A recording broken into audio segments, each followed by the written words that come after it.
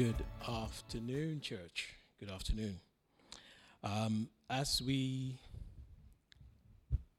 get to this point in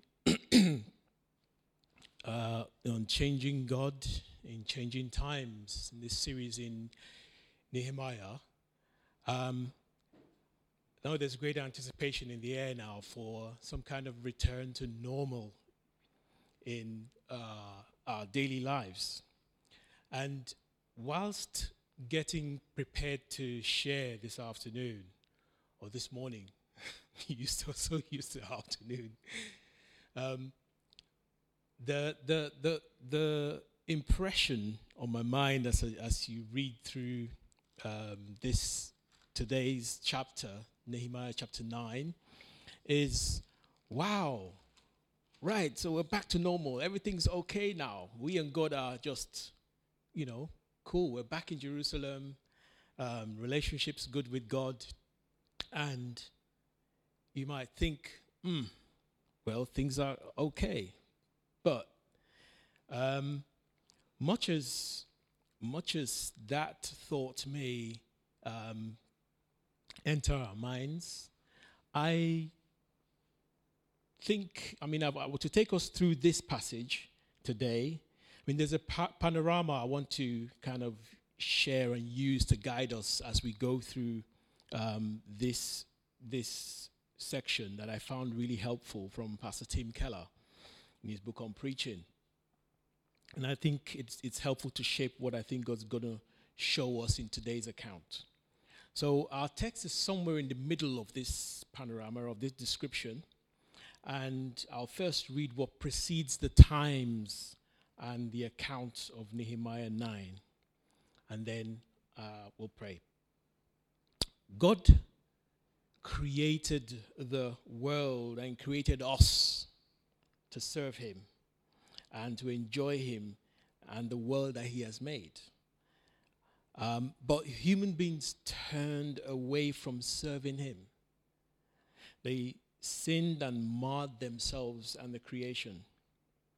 Nevertheless, God promised to not abandon them, though it was his perfect right, but to rescue them, despite the guilt and the condemnation they were under. And despite our settled habit in our hearts, just to be flawed in our hearts and in character, God determines to rescue us, and God determines to save us rather than abandon us. Let's pray as we go into today's message. Father, I just want to ask for your help today. I want to ask for your grace. Lord, you are truly kind, you are truly compassionate, you are truly merciful. You look upon us with compassion. All through this week, my mind has just been thinking about, the compassion of parents, their children, the compassion of ones that we hold dear to us.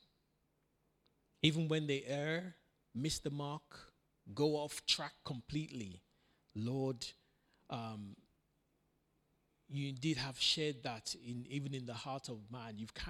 You've almost shared that attribute with us in some way, that we can look in pity to help, to reach out, to save, to rescue, and bring back to us, bring back to yourself. Lord God, I pray, show us what you're doing, even in redeeming us in this passage today. Show us how indeed you are long-suffering with us. And show us indeed how you have made provision for us to come back to you, no matter how far away we've gone from you. Lord, guide us even through all of these things today, we pray, and ask in Jesus' name. Amen. So, really, looking at this section and looking at this passage of Scripture, we face a real dilemma, humanly speaking, when it comes to relationship with God. Can we ever live up to God's expectation? if we can't live up to God's expectations, should we just, as they say on the street, burn that and just go about doing our own business? Because God knows we can't live up to his expectation. I mean, why set such high standards anyway? Since we can't measure up. It's God's problem.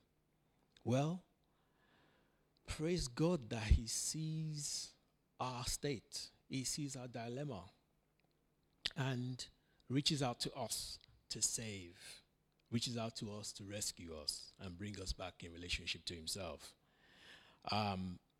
Today, I read up to a point what God's actually doing to bring us back to himself in salvation. And as I continue reading that panorama and take us to our text, the question comes to mind: what then must we do? What can we do in order to bring ourselves or come to find ourselves in great relationship with God who has made all things, with God who sustains all things by his word? You know, what should we believe out there? What should we hold on to in terms of bringing us close to him? Well, by the time I continue reading, we're into our text. It's a long 38 verses, but there's some things that just keep recurring and keep repeating in this section. What has God done to bring us back to himself? To do this, in order to not abandon us and rescue us, God first called out one family in the world. By this time, I've skipped quite a few verses at the beginning. The occasion really is that the children of Israel, a couple of days after the Feast of Tabernacles, which Alan led us through last week, Sunday, having had 7 days of reading through the law, the book of the law of God, it brings on a revival of sorts. And the people, a couple of days after the celebration of the Feast of Booths, come to see, man, if this is what the law of God says, boy, do we have a lot of, we're really in a dire situation, we're really in a dire state. And verses 1 and 2 describe the people setting themselves apart in fasting, in sackcloth, and with dust on their heads. Alan helped us out with this last week. You know, culturally, I think I enjoyed the contrast he made about, sitting down to hear the word, sitting down to take communion. But here these guys are really expressing the strong emotion of guilt, a sense of guilt and loss and repentance and remorse, and putting on sackcloth and dirt upon their heads. It wasn't beautified in any way. It wasn't dignified in any way. Just to express the humility before God. To see, boy, we're in a really guilty state before God. What do we do? Well, here's what God did. And that takes us into the earlier stages of them beginning to acknowledge to God, hey, this is the situation we're in. But here's what God's done. God has called out one family in the world. By this time, we're in Nehemiah chapter 9 and verse 7. And we see God calling out this family to know him and serve him. God keeps his covenant. He establishes a covenant with this family. Keeps his covenant by grace with Abraham. It wasn't as if there was anything special that this one family did or merited, apart from the fact that God made a pronouncement concerning this man of his intention, and he believed God. And God credited that to him for righteousness. And here the people rehearse that and remind themselves of what God is already doing. This is part of God's plan to bring us all as well into relationship with himself. We will see that as we progress. They acknowledge that God is the Lord who chose Abraham, verse 7, and brought him out from the Ur of the Chaldees and gave him the name Abraham, found his heart faithful before God, made a covenant with him, gave him the land of the Canaanites. In fact, God fulfilled his promise. He kept his covenant. He kept his commitment, his oath to bless Abraham. Because, as they acknowledge, he is righteous. Then, going on in what God's, going on in that panorama that just takes us in a broad stroke through what God's doing to bring us back to himself.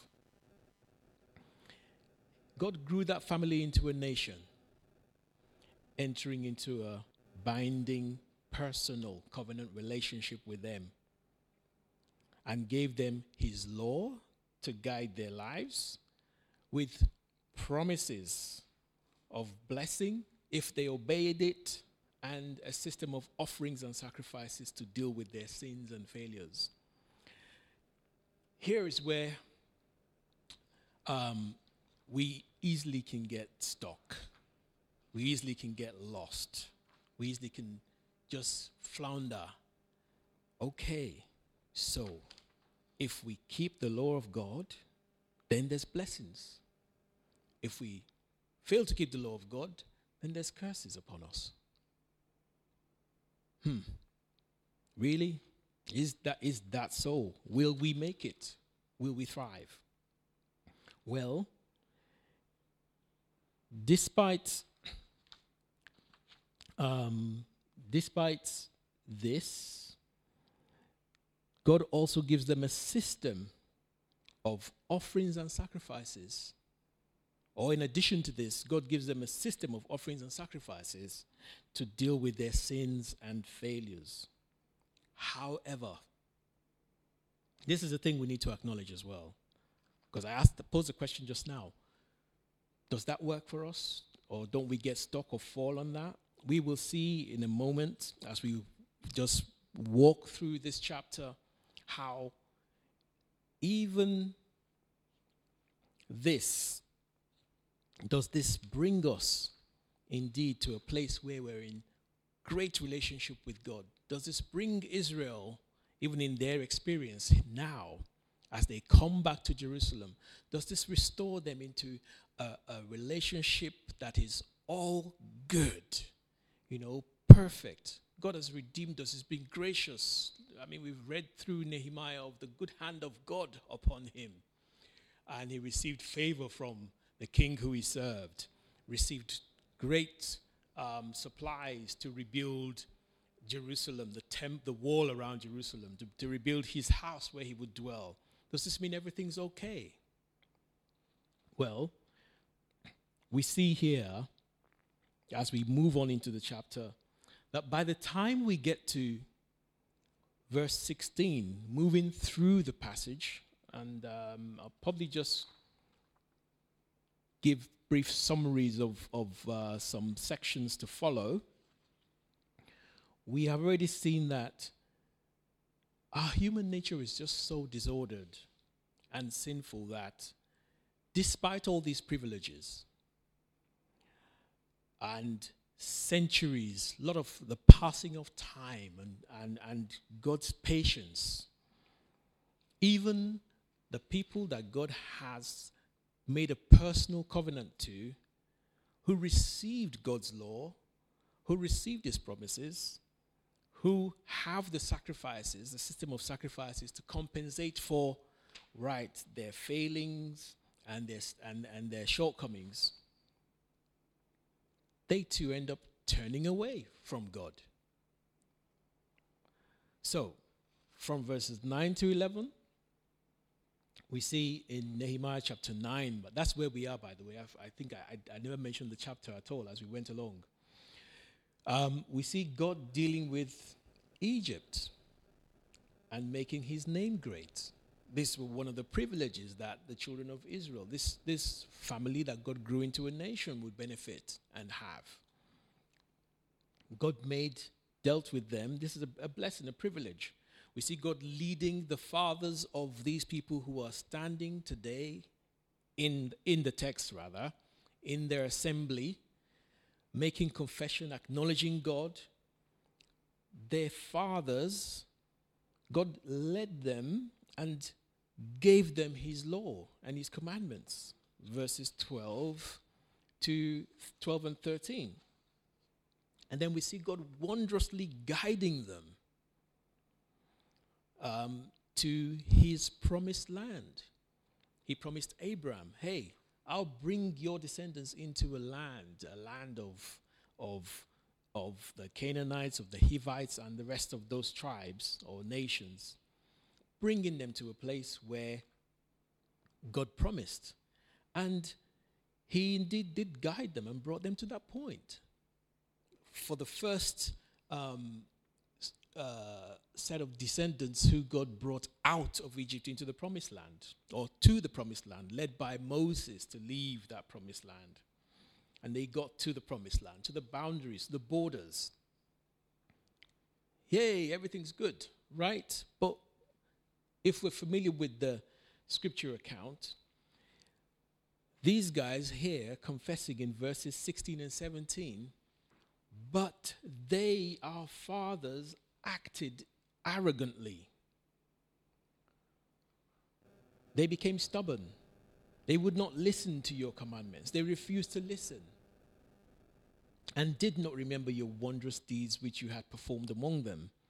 So they became stubborn and appointed a leader to return to their slavery in Egypt. But hold on. God made them a personal covenant. God gave them laws and statutes. God delivered them from Egypt. You should just follow that. Yeah. With all these privileges, with all this help from God, we'll just walk and follow after God. Is there something we're not taking account of? And I've highlighted this already. Do we get to points where it comes to we're offered a benefit? God is offering benefits here and privileges here. But you know, the good thing is this. God also in his grace has given us free will to choose, to make the choice. But humanly speaking, our hearts are just, we want to do our own thing. It's to the point where the people of God's covenant would not even be moved to follow the plan and the purpose of God for them. Promised he would do it, he would deliver. He has delivered. He has rescued this lot from a pursuing army on horses and chariots while they were on foot, in carriages perhaps, taking their stuff along, but delivered them from such enemies. And boy, it would look like the covenant and the plan of God has failed. But has it? Has it failed indeed in that way? So what is the problem?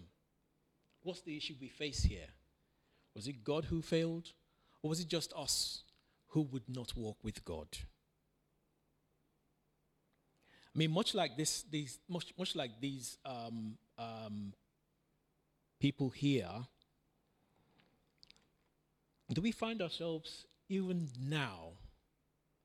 I mean, we too, as believers, as Christians in this time, walking also in the promise of God to save us, who would turn to believe in his current plan to save us?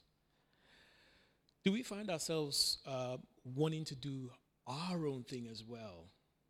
Is that problem still around? Is it still there?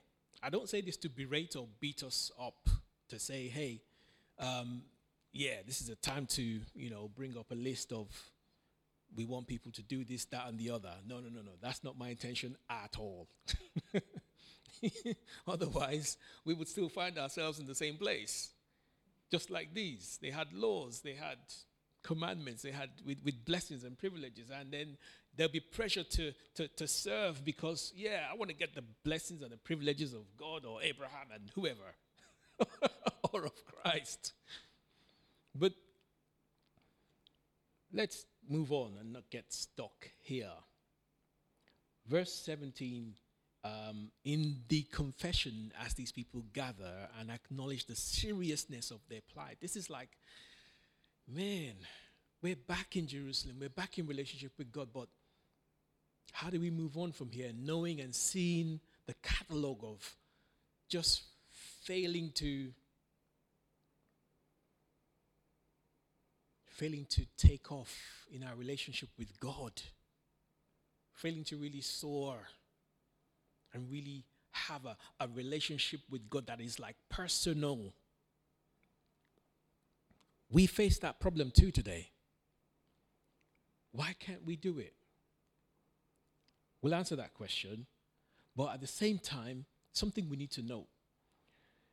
With these guys, I mean, it's clear and evident that they fell short of God's standard in terms of meeting the law. And we'll see more of that. But they note here, but you are a God of forgiveness. Verse 17, gracious and compassionate, slow to anger, and abounding in loving kindness. I couldn't help but just think about what some have described, what's an analogy that some have used to just describe this compassion. It's feelings in the inward parts. Imagine God seeing and determining that he will bring salvation to us. Have we seen it yet? Has it happened? Are we in that close personal relationship with God that is enduring, alive, vibrant, where we can freely come into the presence of God without a sense of guilt, not get tripped up as though, boy, God's going to really whack me now if I just make one little slip? Are we there yet? Well, we'll see. But God is gracious and compassionate. He's really, this that God has committed to do, he's not going to give up on. He's nursing this, if you like. He's seeing it come to pass. So that the stubbornness, the arrogance, the sin of these people, yes, it is arrogance, it is stubbornness, it is sin. It wasn't, oh yeah, just give them the benefit of the doubt. It wasn't just give them a lie. No, he calls it what it is. And we'll see God continue to do that. He's slow to anger, abounding in loving kindness, and did not forsake them. He didn't forsake them. He didn't write them off. We can lose it so easily with ourselves. I mean, you come and rant like this on my social media platform? That's it. Unfriend. Gone. God doesn't unfriend us like that. Even when they made for themselves a calf of molten metal and said, "This is your God." Misrepresent God. But God in his great compassion did not forsake them in the wilderness. He could have done that. You know what, just coming to this passage and this verse, I'm reminded of the fact that as part of the system that God set in place for Israel, when it came to making up for their sins and for their shortcomings, a system of offerings and sacrifices, one thing they could do when they came and found that they had sinned against God was bring a goat or two goats, one to be presented as a burnt offering, and the other, I was excited when I saw, wow, so this is where this thing, scapegoat, came from. The other was a scapegoat, upon whose hands the person who sinned before God would bring the goat to the priest and then lay his hands upon the goat and confess all his sins upon that goat's head. And a young man, a fit guy, would take the goat into the wilderness and leave it there so that it would wander in the wilderness and die with the sins of the people upon it, of the one who's offered it upon his head. God did not forsake them in the wilderness, but they could offer a scapegoat. Interestingly, God has done something amazing in this. And in what he now has done to bring us into relationship with him in Christ. I'm resisting the urge to just make that point right here, right now, because I want to bring it all in at the end. How Christ indeed takes the place of that one who is forsaken. And God did not leave these people. He didn't leave them. But then there's more to come of God's long-suffering, God's centuries of patience and waiting and bearing with Israel, the people who had his covenant. We read in verses 22 to 25 of God delivering the kingdoms of the promised land to the descendants of their father, to the descendants of their fathers, because the ones who got there in the first place, they wouldn't take it. But God just delivered the kingdoms and the lands anyway. So verse 24 says, their sons entered and possessed the land, and you subdued before them the inhabitants of the land, the Canaanites, and you gave them into their hand with kings and the peoples of the land to do with them as they desired. They captured fortified cities and a fertile land. They took possession of houses full of every good thing, hewn cisterns, vineyards, olive groves, fruit trees in abundance. So they ate, were filled, and grew fat, and reveled in God's great goodness. This isn't where the people in the text that we're looking at today in chapter 9 find themselves. When they come to make their request eventually to God, we see the relevance of them pointing this out in their confession. They're acknowledging, God, you know what? Where we're at right now is really out of our own making. We've fallen short indeed. Because this is a far cry from where they're at. We'll see later on that everything that they produce now, even in the land, they're living as slaves. In the land, everything that they produce, all the produce goes to the kings, to the people who rule over them in the land. That is supposed to be the land of the city of peace, of their peace. So you can appreciate the seriousness given to taking all of this time to really catalog all these things and really reflect and think, where am I with God? Where are we with God? Are things back to normal now? Are things just good because, there is some semblance of peace? They're back in Jerusalem, but it's not like it used to be. It's not like it used to be at all. So, but then, it just seems like, why you guys just keep repeating these things? Repeating cycles of disobedience, oppression, and deliverance. I mean, they just carry on confessing these things to God from verse 26 on. Much as God brought them into the land, they became disobedient again and rebelled against God God's law, threw it behind their backs. And look at God's patience and forbearance in all of this. At the same time, God sent his prophets. Look at verse 26. God sent his prophets who admonished them. It's not like they were without people saying, hey, you know what? This ain't what this is what God prescribes for us to do. You know? God would not have us charging our brethren interest, or God would not have us, continuing to amass wives to ourselves. I mean, if you go through the book of Judges or Samuel, you see accounts of things that were just quite disappointing if you are legalistically minded, and truly disappointing when you think about the law of God.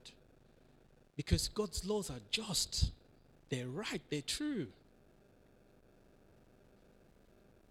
And they're good, they're holy.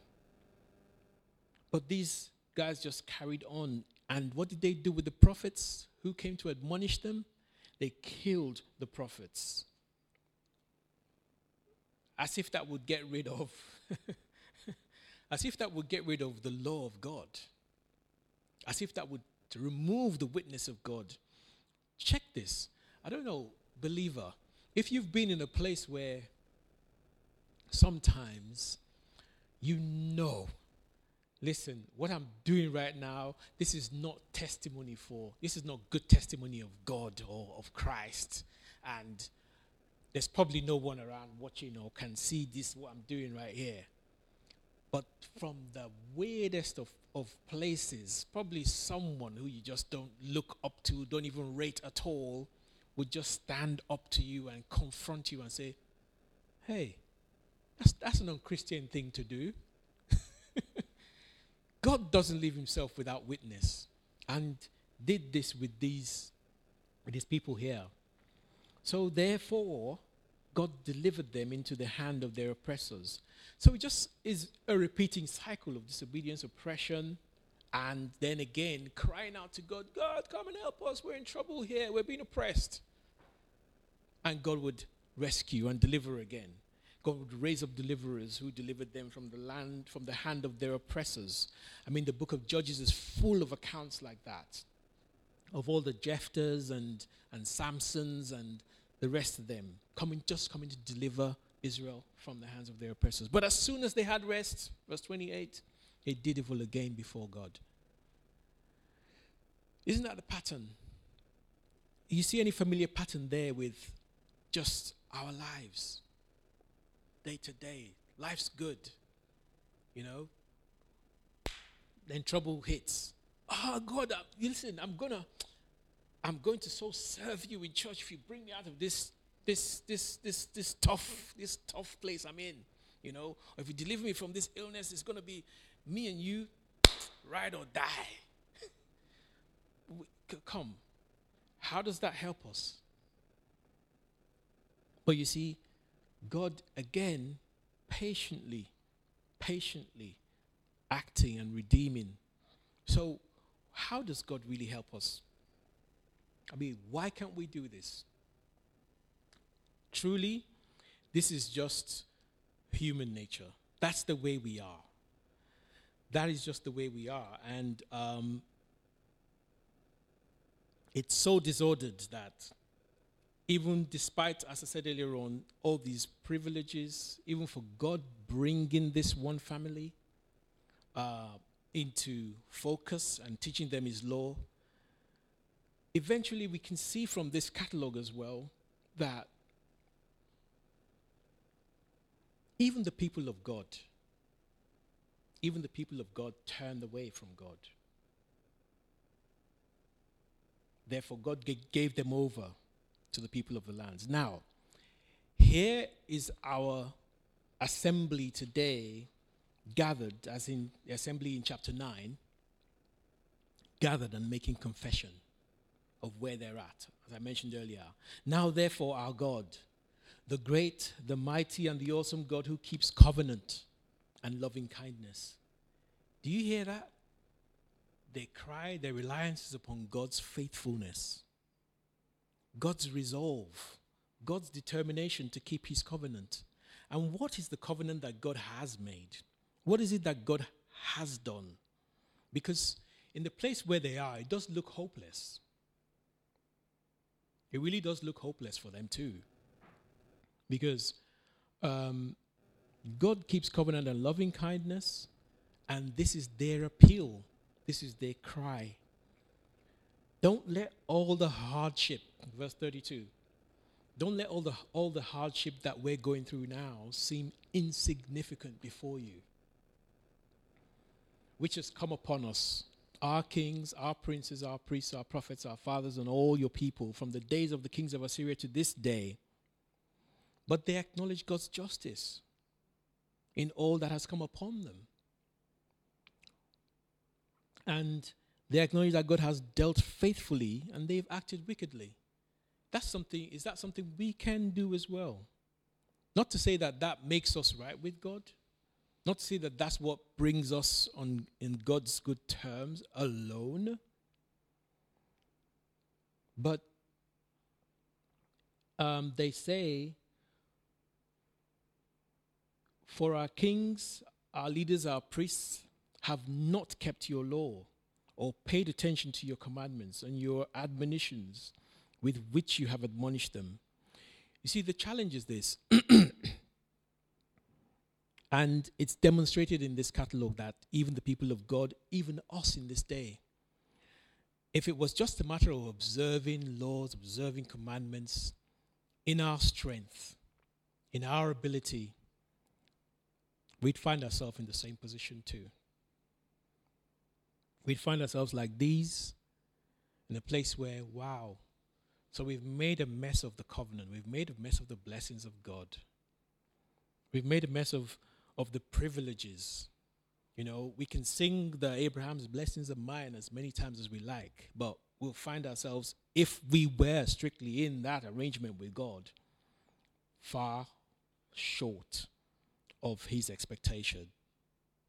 So, what's the solution to all of this? Well, here's what God has done. And the people acknowledge their place, as I've mentioned earlier. But here's what God has done. God has come in human form. He became flesh and entered our world, our space. He entered history.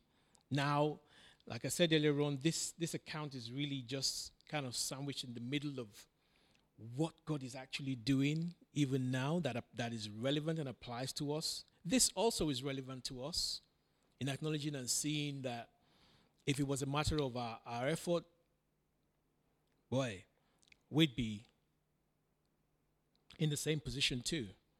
But then God took this place. I mean, God upholds his covenant. And this is something that they continually reiterated and continually gets repeated through this section. God is gracious. God is compassionate. God keeps his covenant. God keeps his loving kindness. God committed to Abraham that all the nations of the earth will be blessed through him, through his seed. And we see, well, looking at these people, the seed, not quite measuring up, but we see Jesus, born of a virgin, lived a perfect life, but then went to the cross to die. I made reference to the scapegoat earlier on. One of the provisions that God made for these people in their time was that for sin, they could present a scapegoat who would take away the sin of the one who is presenting that offering. But here, Jesus came to the cross, went to the cross to die. And it just reminded me where you see God not forsaking these people. In verse 19, he didn't forsake them. He didn't give them up. In the introduction, God did not forsake mankind or give us up. But on the cross, we hear Jesus crying out, my God, why have you forsaken me? And he takes away these shortcomings. He takes away the sin that is just so humanly, just so easily besets us. So that coming to a place like this of confession, coming to a place and acknowledging how God has brought us here, coming to a place and recognizing that, look, humanly speaking, we fall short. We can't measure up if we try to live up to God in our own effort. If that's us today, well, here's someone who measures up. Jesus Christ, of whom God bears so much witness to attest to the fact that, look, if anybody's going to live up to a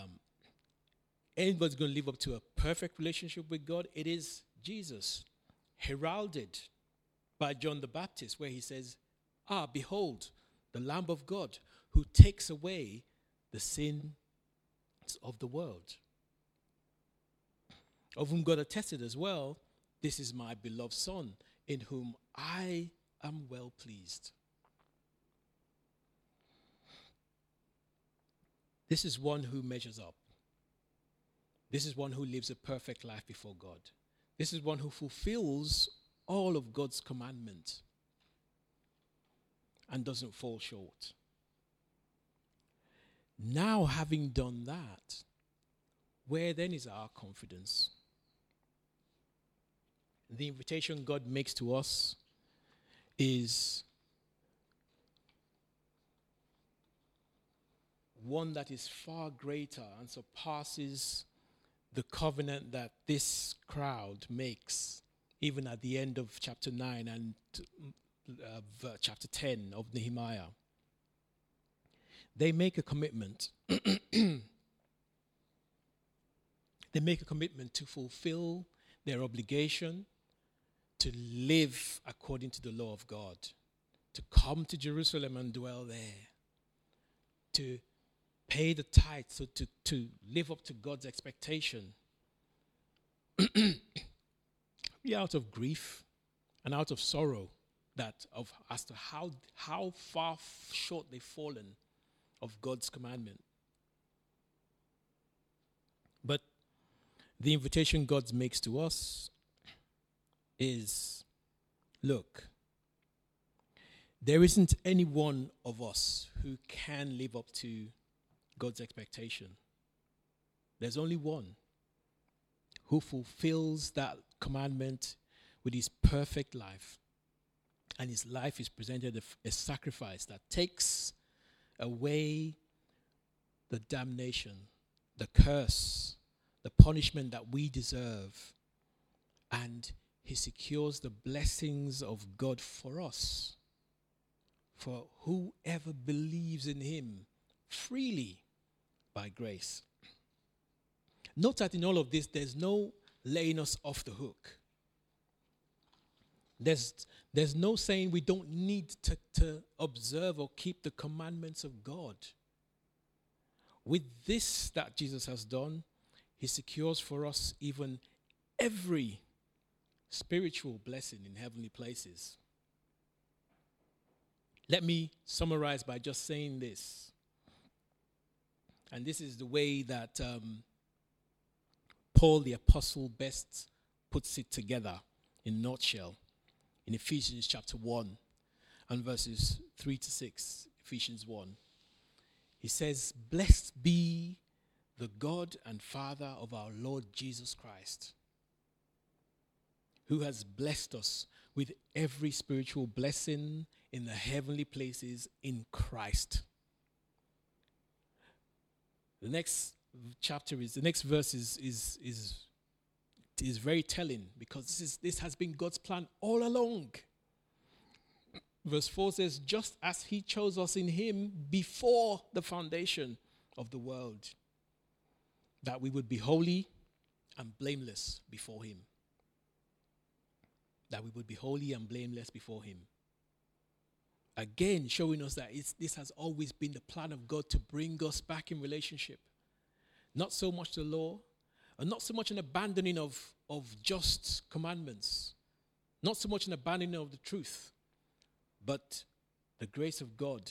Because in love, in his compassion that is unfailing, God's plan, he predestined us to adoption as sons through Jesus Christ to himself, according to the kind intention of his will.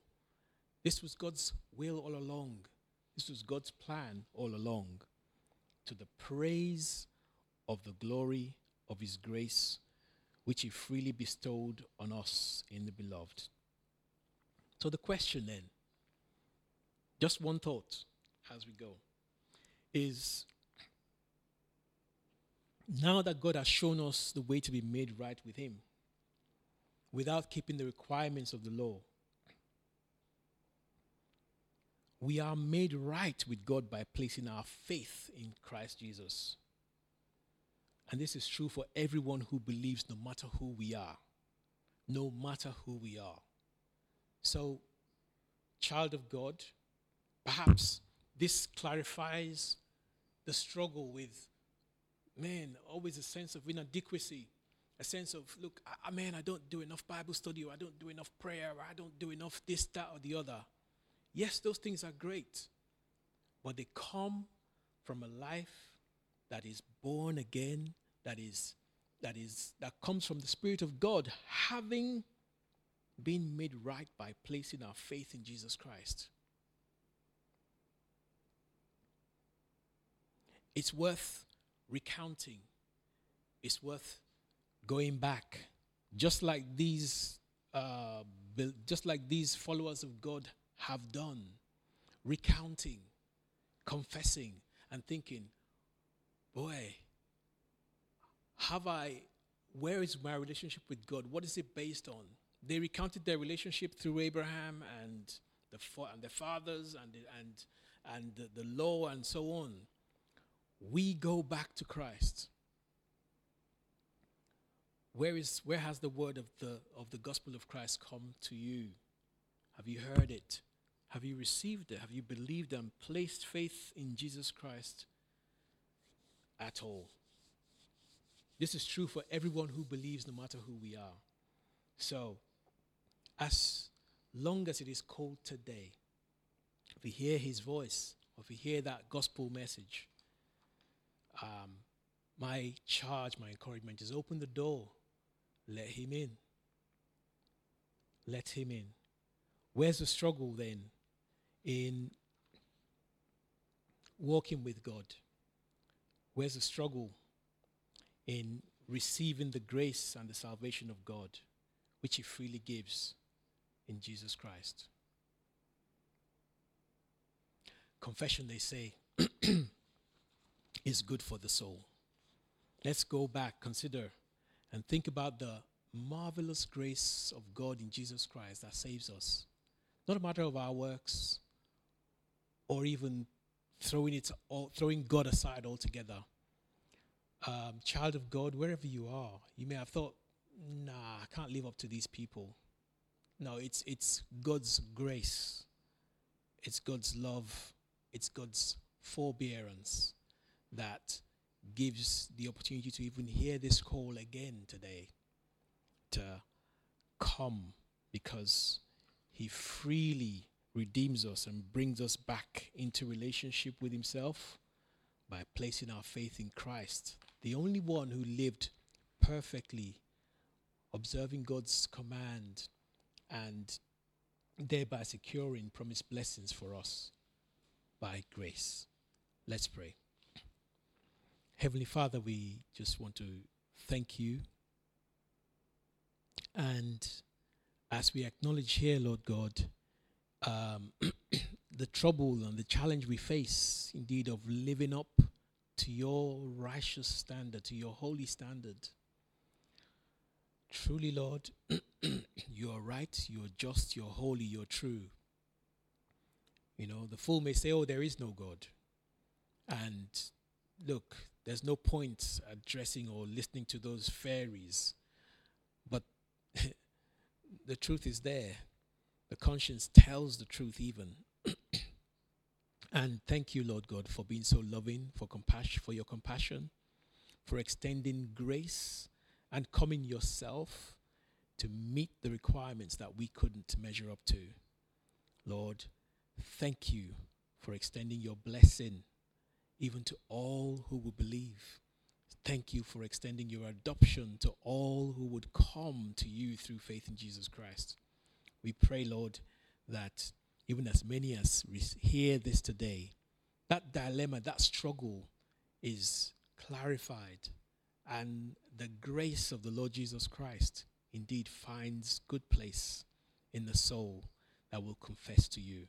Lord, thank you for this, we pray and ask in Jesus' name. Amen.